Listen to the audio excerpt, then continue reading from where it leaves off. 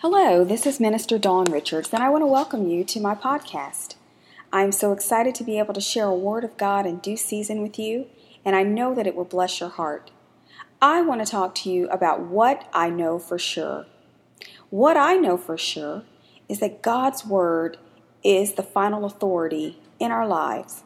When we lean on the Word of God rather than on our feelings or what our circumstances may be screaming to us, that is where we find victory.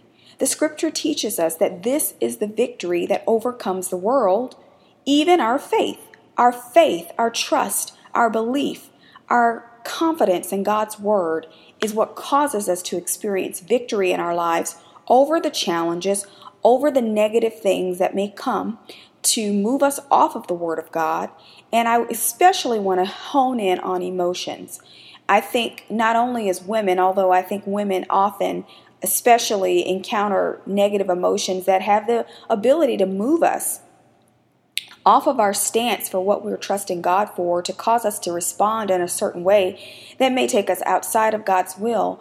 But negative emotions truly require the Word of God to stabilize you, to stabilize your stance in God's Word, and to ultimately allow you to go forth and receive the promise that God has given. I am speaking from experience. If you want to say, how do I know?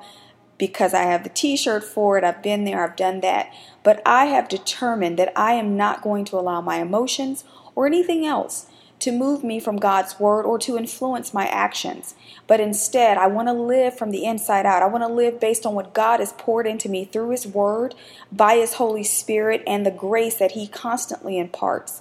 And that's when I am confident that I can stand strong no matter what, because my God always causes me to triumph in Christ Jesus, and the devil is already defeated. So all I have to do is hand in hand with God, take Him at His word, believe His word, and yes, make it the final authority. This is Dawn Richards sharing with you what I know for sure. Until next time, God bless.